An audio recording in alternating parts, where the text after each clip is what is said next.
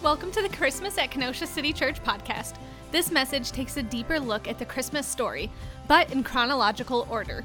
Enjoy the message. Let's have some fun this week. I'm going to do something I've never done before. It's called a chronological Christmas. I'll get into that in just a moment. But you know, it's Christmas time. That means that you need to get all your presents figured out. All right, I want to talk to the men here for a second. I did this at men's ministry, lead men's ministry, which was awesome. It was packed, wall to wall yesterday, our men's ministry. But I just want to do another survey here. How many of you need to start shopping? You haven't started shopping yet, all right? You need to start, all right? Let's just raise your hand. Let's be bold. Let's be bold. All right. We have some really honest people here, all right? So some of you need to start shopping, all right? Well, guess what? You're going to have to probably go to Walmart or something because I don't know if you're going to get your packages to the door in time. So now when you buy a bunch of stuff, right? What often happens is that you have to wrap it. You have to wrap all of it. And so what I used to do is I used to have other people wrap my presents. And Allison knew that I didn't wrap it, right? She knew that, oh, this is way too nice. And she said, Andy, I'm no longer allowing you to have other people wrap the presents you buy me. It does not show me love if you do not wrap it. And I was like, are you kidding? All right. You're going to find out, all right? So, and so I started wrapping the presents. I am terrible, all right? It looks like literally a 3-year-old wrapped the presents. I get so angry at it, right? I don't have anger until I start wrapping presents. I'm like, oh, it's not long enough for this box. I can't believe it. I've ran out of wrapping paper. Come on, man, right? Am I right? And it's like, this is crazy. And it's usually Christmas Eve, and so I'm running to Walgreens for more wrapping paper, right? And so I am just so frustrated. I'm sweating, and Allison loves every bit of my struggle. And when she sees the presents under the tree, and she sees that my kids can wrap presents better than me, and then here are my stack of presents, and it looks like literally they've already been unwrapped, but they haven't. It's just the way that I wrap them. She's like, now that, Andy, shows me love. And I was like, all right. Well, at least you don't want perfection in your wrapping of your presents. And so, yes, make sure, men, that you have enough time to wrap your presents. A lot of you will be traveling. How many of you are traveling this Christmas? Anybody? All right. And in fact, the way that they measure it is that people that are traveling 50 miles or more, they say 115 million people will be traveling 50 miles or more for Christmas, and 104 million of them will be traveling by car, which means the roads are going to be nuts. They're nuts already. They're going to be nuts, which means it really is okay to pray for your traveling mercies, all right?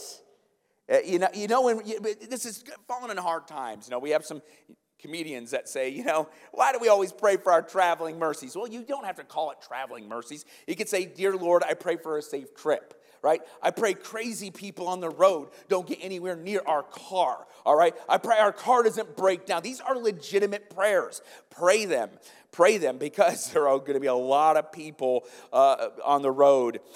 And for those of you that have been in wrecks, you don't actually, you're not embarrassed to pray that. I remember one time I was in a almost head-on collision with a drunk driver. It was here in town, just off 52nd Avenue. And I was stopped at an intersection, and I saw barreling at me, speeds way above the speed limit, head on, a car coming right at me. And at the last second, he veered back into his lane and hit a car that was stopped at a stop sign. He pushed him across 52nd Avenue, and he kept going. Of course, my heart's beating. I turn around. The guy in the car, his car was all mangled up. He's like, just go find him. I was like, okay. So I went and found him.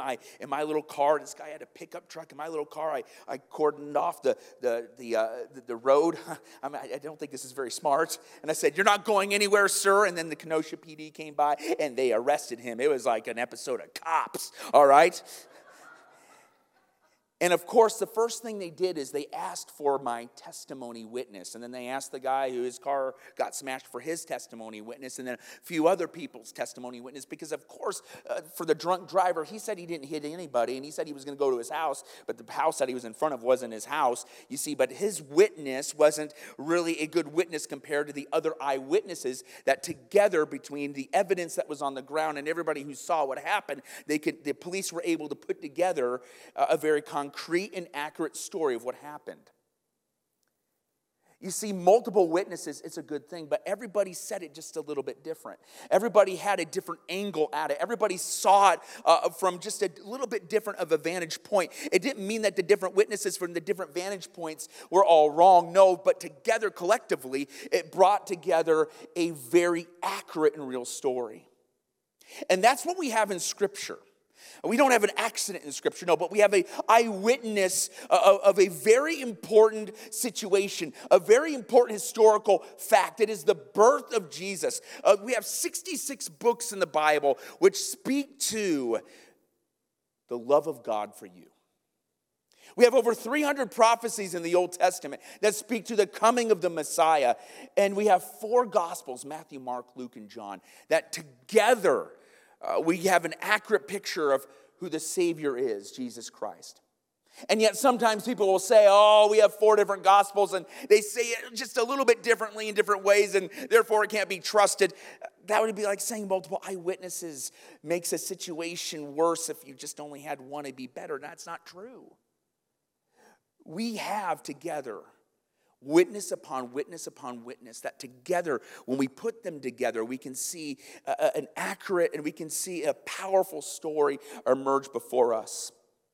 You see, when we tell the Christmas story from the multiple Gospels, it's called a synoptic, chronological Christmas story. And it's something I've never done before, and it's something I'm going to attempt in a miniature way. If I did it complete, we'd be here for hours. So I'm going to do it in a miniature way. I'm going to weave together scriptures, and we're going to unpack the story of Jesus. Is that cool? John Piper, he put it this way. He said that the gospel writers, they complement each other. They're like 2 people who have drawn portraits. And you look at the 2 and they've both drawn the same person, but the 2 drew the portraits, drew them very differently.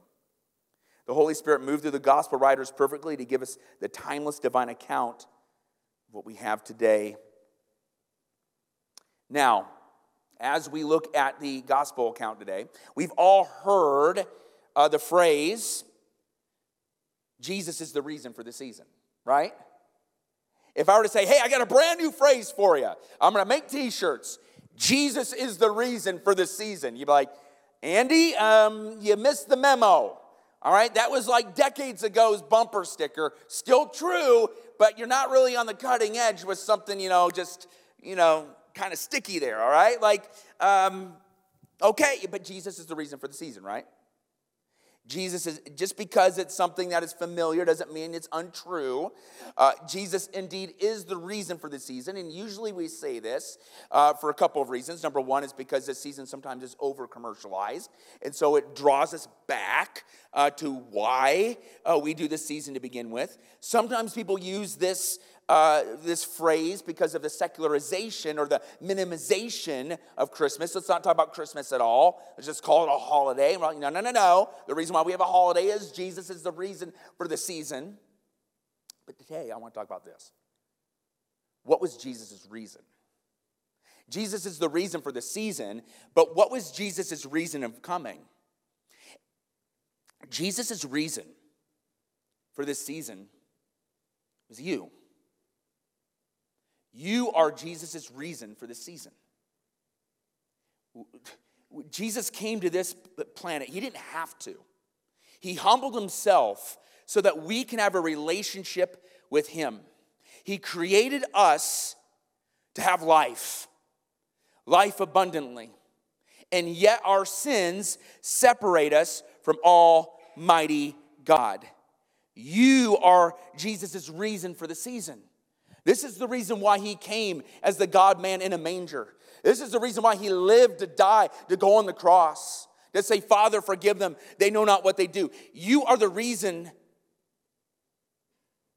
for Jesus' arrival.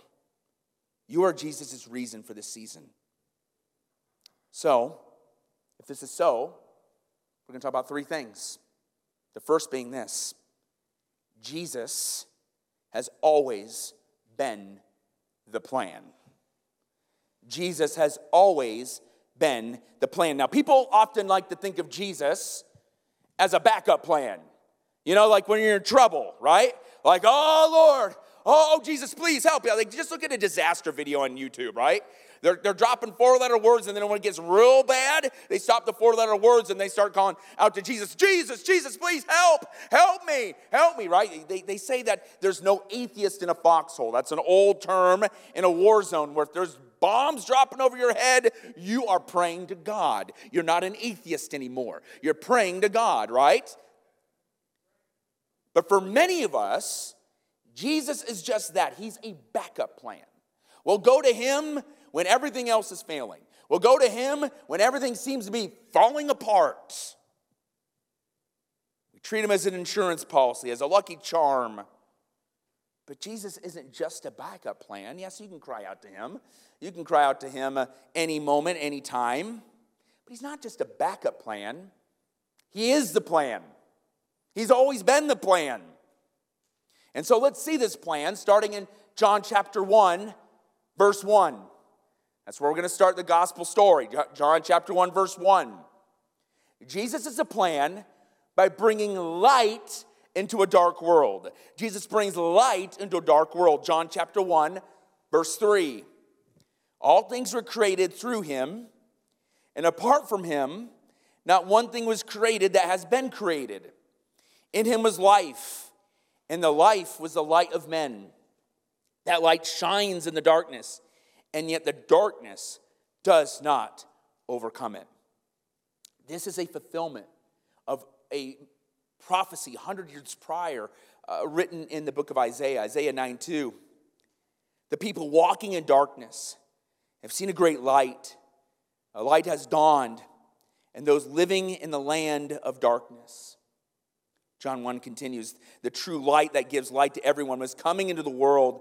He was in the world when the world was created through him, and yet the world did not recognize him. He came to his own, and his own people did not receive him. But to all who did receive him, he gave them the right to be children of God, to those who believe in his name, who were born not of natural descent, or the will of the flesh, or the will of man, but of God.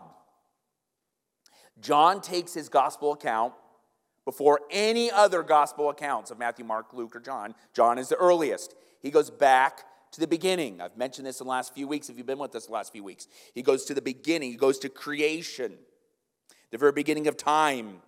And he contrasts the theme of light and darkness. Now, if you go to Genesis chapter 1, where God is creating the heavens and the earth, the first thing he said is, let there be light.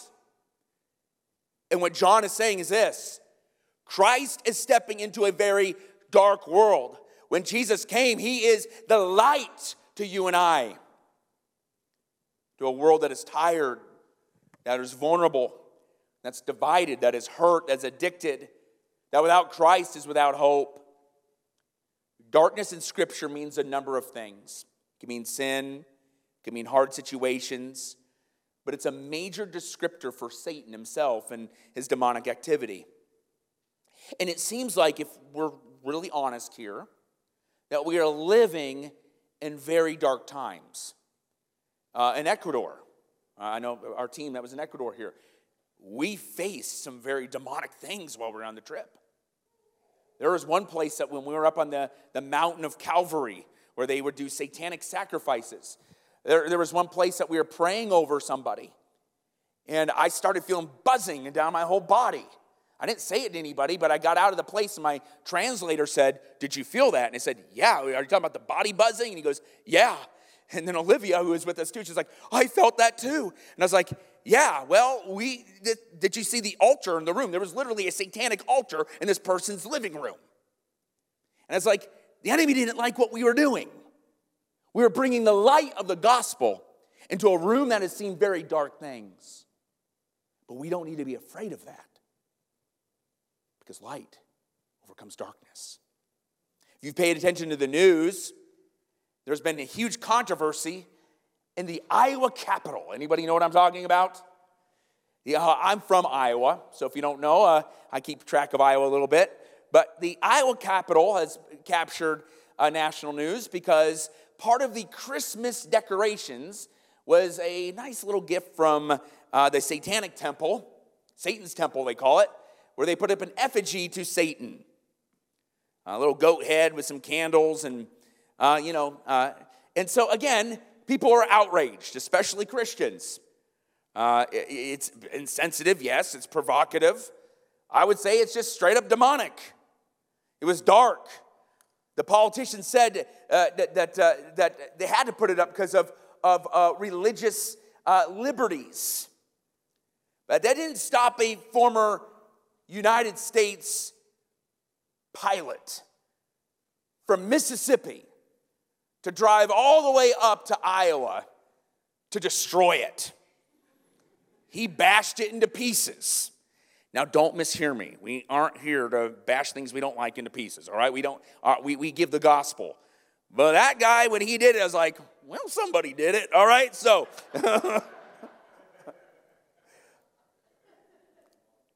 but this is what got me. It's not just the darkness of the effigy to Satan.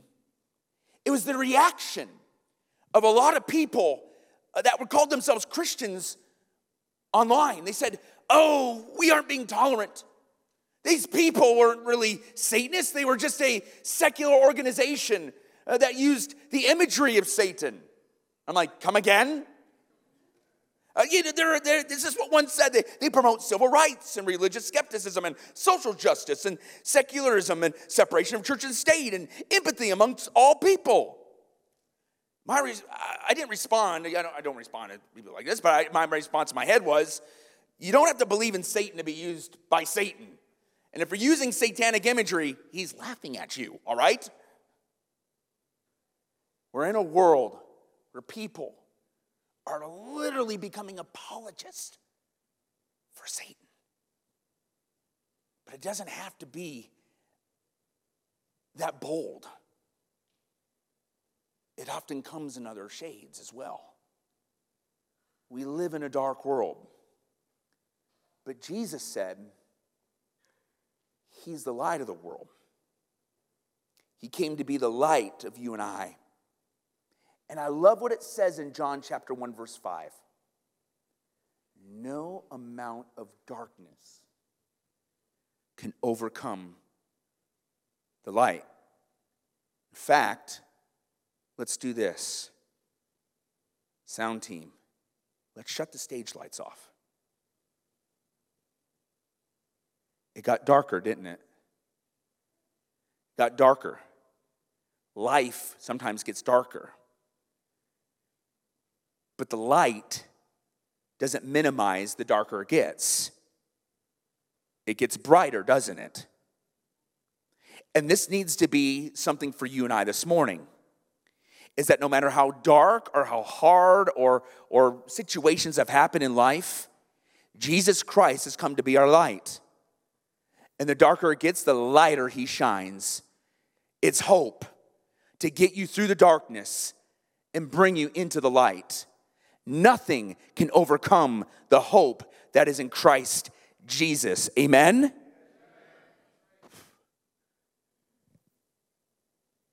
Jesus has come to be light,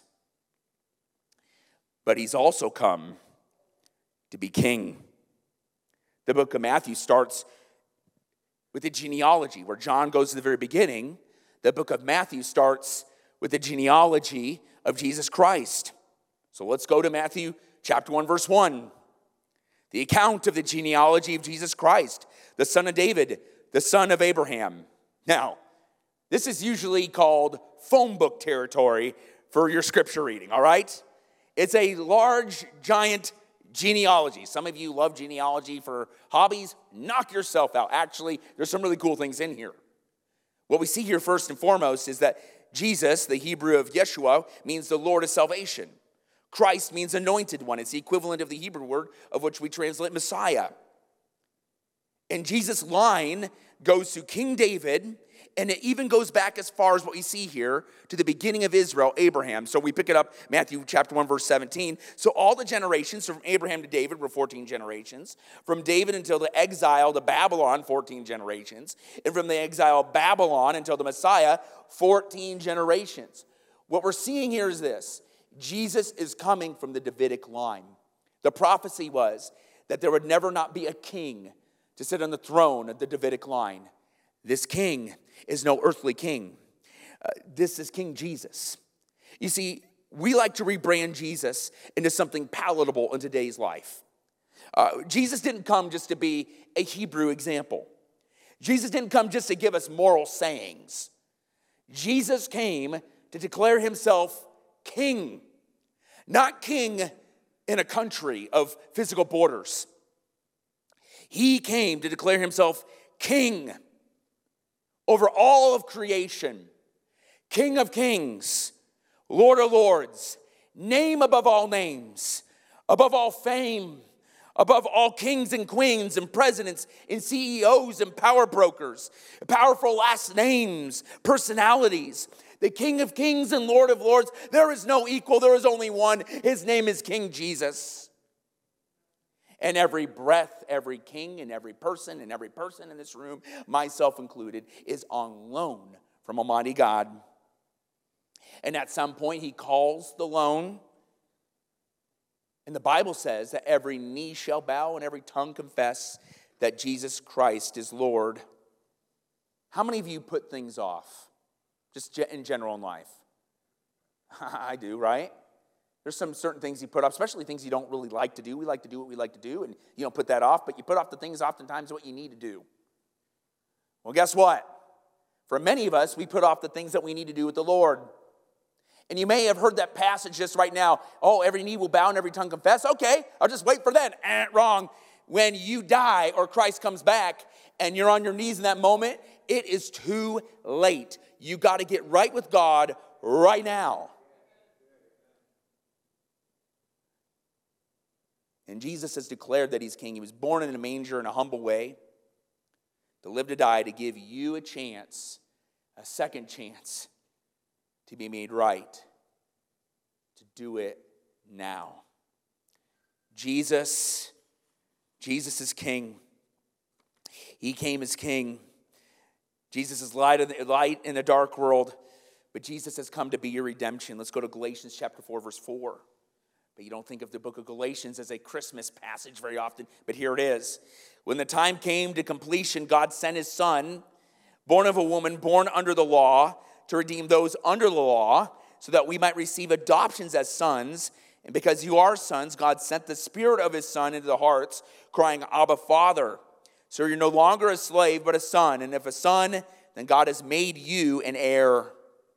Notice Galatians 4:4. When the time of completion came, when the time came to completion, when everything was in line for God's plan, he executed it. He brought it to fruition. He came to the manger. Let this be a reminder that God's timing is God's timing. Often we get upset because God isn't on our timing, but we need to get on God's timing. When we judge God by our timing, we often shrink God to what he's actually doing. And when the time came to completion, he came to be your redemption. When you place your faith and trust in Christ, you're no longer slaves to sin, but rather you're adopted. You're freed from the power of sin, and you become positionally sons and daughters of the King. You become heirs of the kingdom. Jesus has come to be your redemption. He's come to be your redemption. So Jesus has always been the plan. He's always been the plan. If he's always been the plan, then number two, what's your response? Jesus is waiting your response. Jesus is not just some story that we're to know. He's not some story that we're to go back and forth to every year. He demands our response in some way this morning, right now. What's your response going to be? For some of you, you've never personally received Jesus. Oh, you've gone through confirmation. Oh, you've heard the different things, but he's not personal. What I mean by that, you don't talk to him. You've never placed your faith and trust in him. You're maybe trusting your own works. You may be just trusting it's all going to work out in the end, but you don't have that assurance. You can know today that you have the assurance that when you die or Christ were to come back today, that you'd go to heaven. That's the beautiful thing about Jesus, is you can know right now. And so, what's your response going to be? Are you going to receive him right now? For some of you, you've been followers of Christ for many years, but you've grown complacent. Now listen, complacency just doesn't happen like one day you're on fire for Jesus, right? You're just like, yeah, I'm on fire for Jesus. And then the next day, I guess I'm complacent. Complacency happens slowly. Compromises, getting lazy, getting meh, letting the situations of life, letting life become more important than God himself. When Jesus came to this world, it was not just something to watch or something to acknowledge yearly. It's an event that beckons our faith and trust and our response. Jesus is awaiting a response. And Jesus, he proclaimed himself in very dynamic ways when he came to this world. We see a prophetic proclamation in John chapter 1, verse 6. Let's go back there. There was a man sent from God whose name was John. He came as a witness to testify about the light so that all might believe through him. He was not the light, but he came to testify about the light.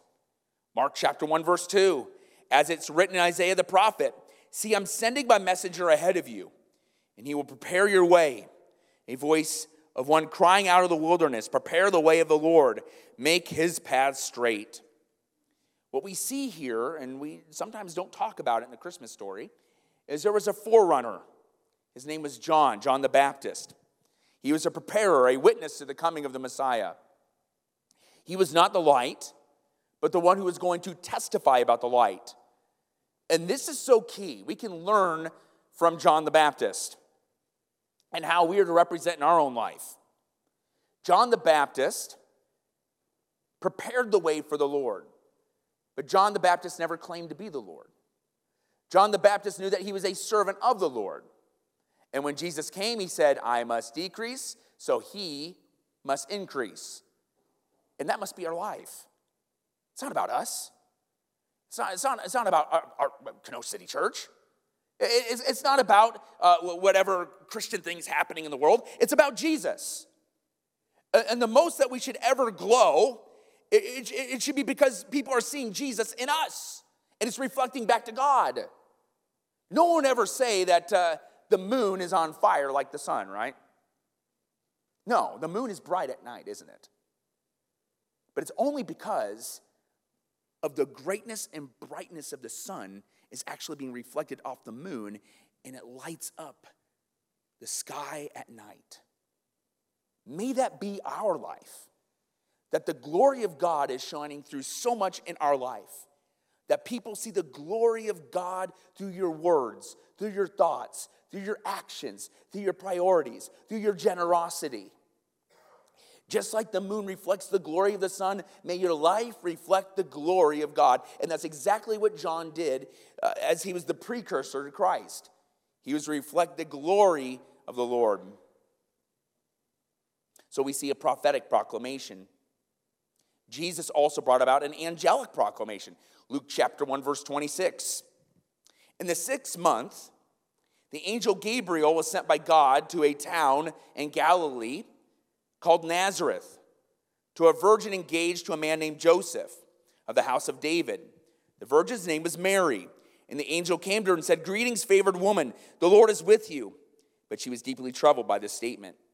Wondering what kind of greeting this could be, then the angel told her, Do not be afraid, Mary, for you have found favor with God. Now listen, you will conceive and give birth to a son, and you'll name him Jesus, and he'll be great, and he'll be called the Son of the Most High. The Lord God will give him the throne of his father David, and he'll reign over the house of Jacob forever, and his kingdom will have no end. Mary asked the angel, How can this be, since I have not had sexual relations with a man? And the angel replied to her, The Holy Spirit come upon you, and the power of the Most High will overshadow you. Therefore, the Holy One to be born will be called the Son of God. The 6th month, that is the 6th month of Elizabeth, who is going to have John the Baptist, pregnancy. The angel Gabriel visited the Virgin Mary. And again, as we've mentioned in the weeks past, the word virgin is very important.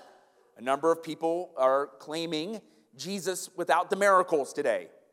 They want Jesus minus anything supernatural, or Jesus minus anything. If you mention anything that can't be explained in the natural world, then I don't want anything to do with it. What I want you to know is that we worship a very supernatural God. And he breaks through the natural in very supernatural ways. And so people today, the virgin birth has fallen out of favor for many people for this way. But Jesus was born of a virgin. And this is a necessary miracle. The sinlessness of Christ hinges on the virgin birth.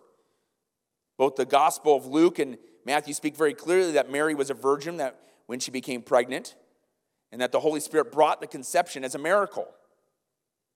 Just as Christ spoke creation by his word, the Holy Spirit allowed conception without an earthly father.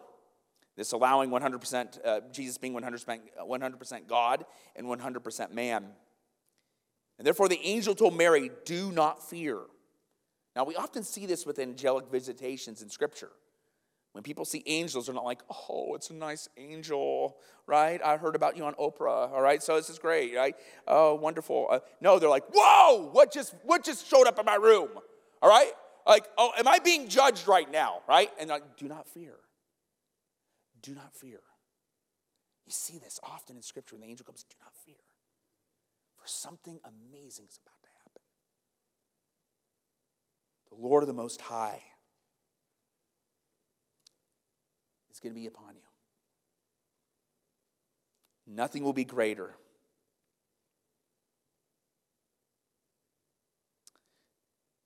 You know, the Most High. What does that mean? Well, it means exactly what it means. Nothing should be greater. Mary was going to be bestowed the greatest blessing of carrying the Messiah, the Most High. Is Jesus the Most High in your life? Right? When we think of high, we think of people getting high on drugs, right?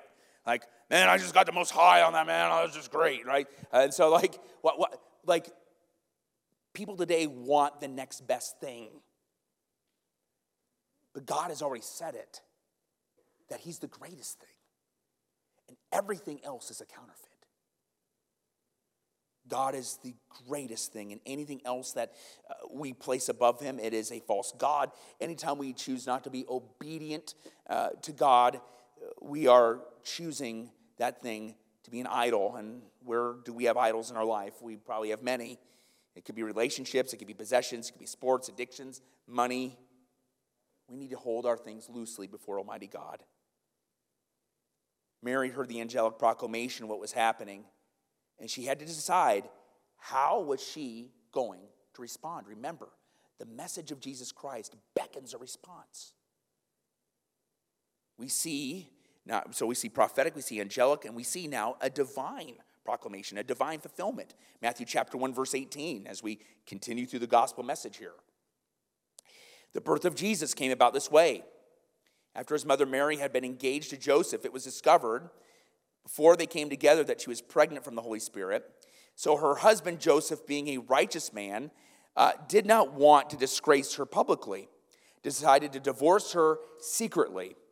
But after he had considered these things, an angel of the Lord appeared to him in a dream, saying, Joseph, son of David, do not be afraid to take Mary as your wife, because what has been conceived in her is from the Holy Spirit. She will give birth to a son, and you're to name him Jesus, because he will save his people from their sins.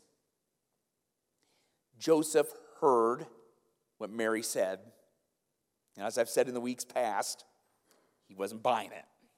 He's like, And so he decided, I'm going to divorce Mary. Now, they were engaged. As I've said in weeks prior, engagement in Jesus' time was a legal process. It required a divorce. Even though they lived separately, they did not know each other intimately, it still required a divorce.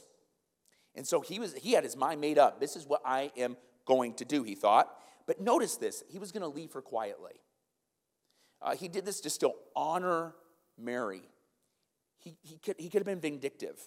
If Mary was known to have a child and it wasn't Joseph's, right? People would be like, she's an adulterer.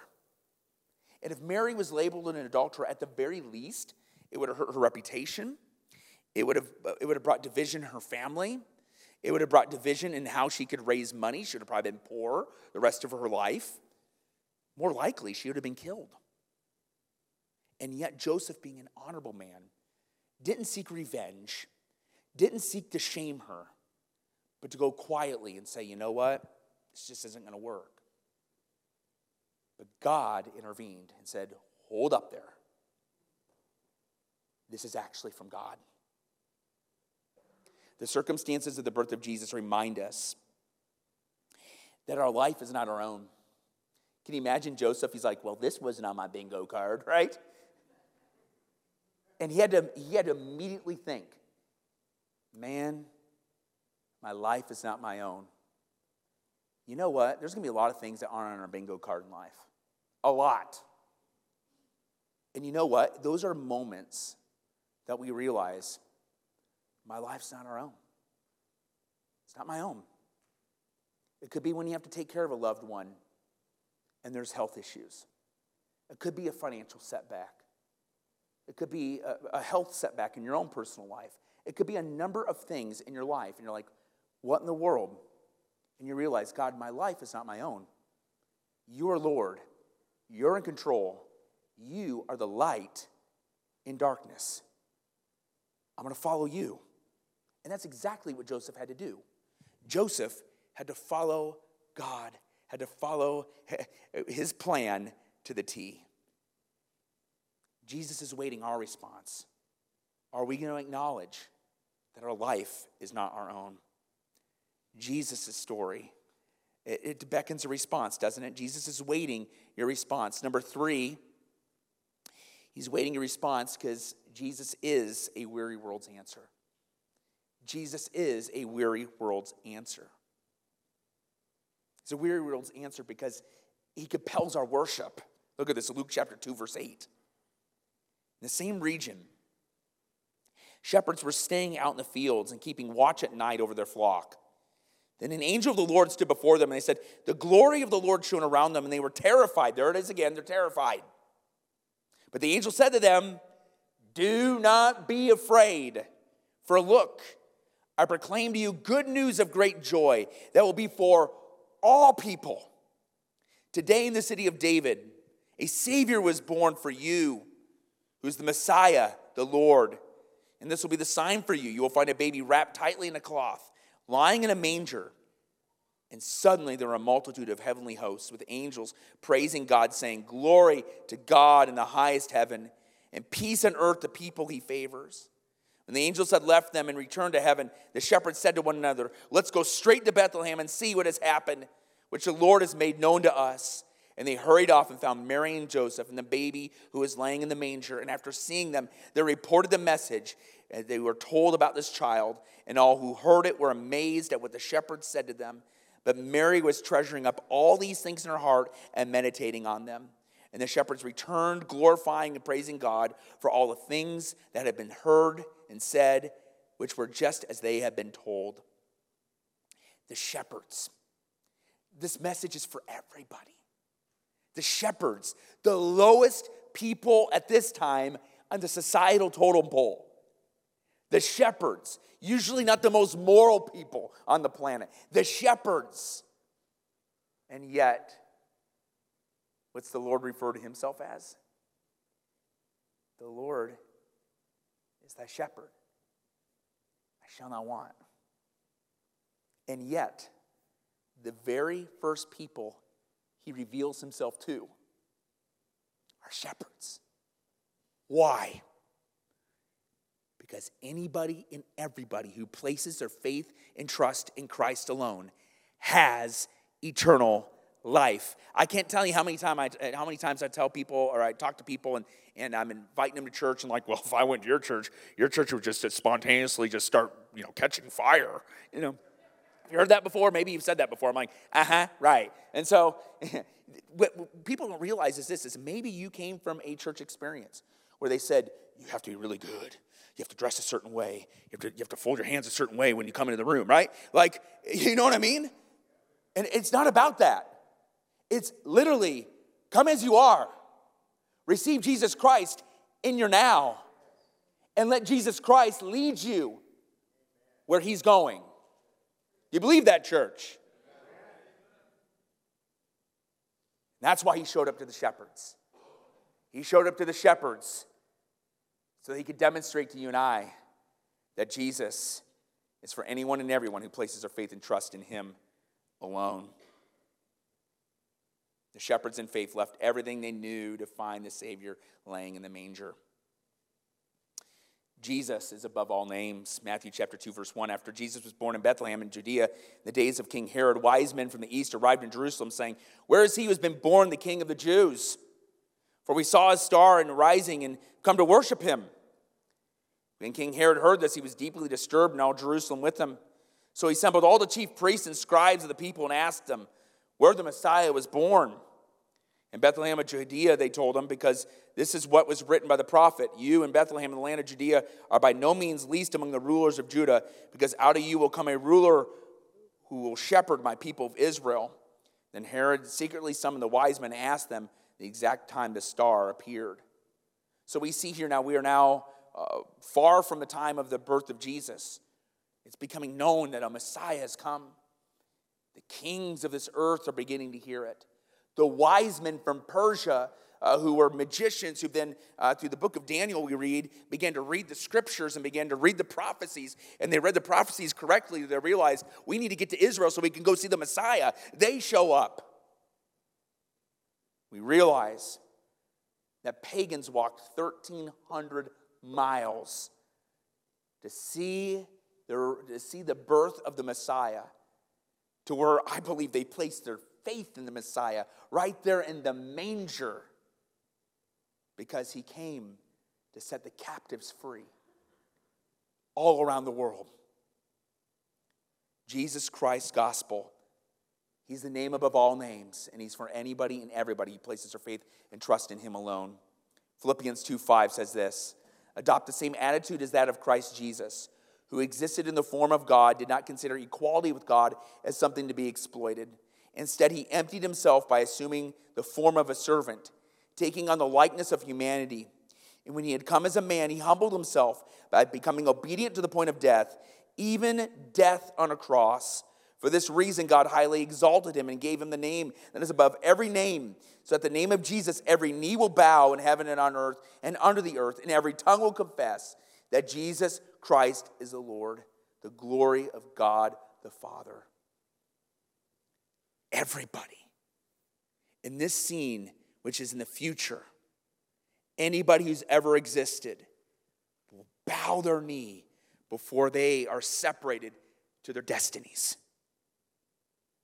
Every king, every skeptic, every atheist, every follower of Christ, they will bow their knee to the King.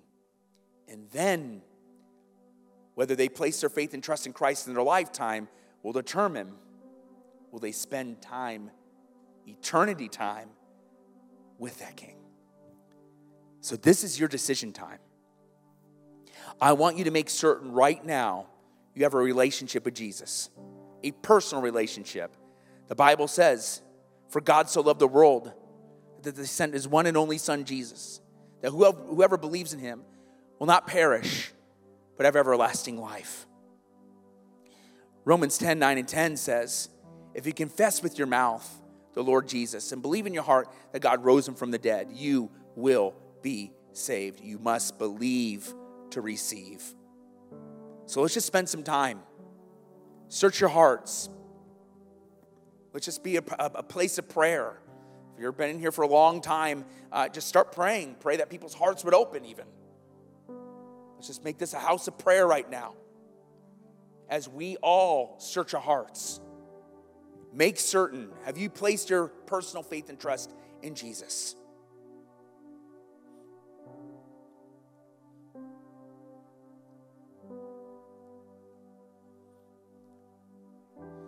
With every head's bowed and eyes closed, if today you know you need Jesus, if today you want to spend eternity with Jesus in heaven, you want your sins forgiven, if today you want to place your faith and trust in Christ alone, that he died on the cross for your sins, that he rose from the dead, if that is you, today you're saying, I am placing my faith in him alone. I'm going all in. I'm doing it today. If that's you, will you just slip up your hand right now? That's me. I want to place my faith and trust in him alone. Place my faith in him. If you're responding to him right now, let's pray. This prayer doesn't save you. I'm just helping you connect with the Lord. Lord Jesus, I realize I've done wrong in my life. I realize I've sinned, and I need you. Thank you for dying on the cross, saving me from my sins. Thank you for raising from the dead. I want to follow you now. In Jesus' name. Thanks again for listening to this week's episode. If you would like to know more about Kenosha City Church, then check us out online at kenosha.church or on Facebook, Instagram, and YouTube at Kenosha City Church. Lastly, if you enjoyed this episode, we encourage you to follow us so that you never have to miss an episode. At Kenosha City Church, we are not perfect people, but real people being made new through Jesus.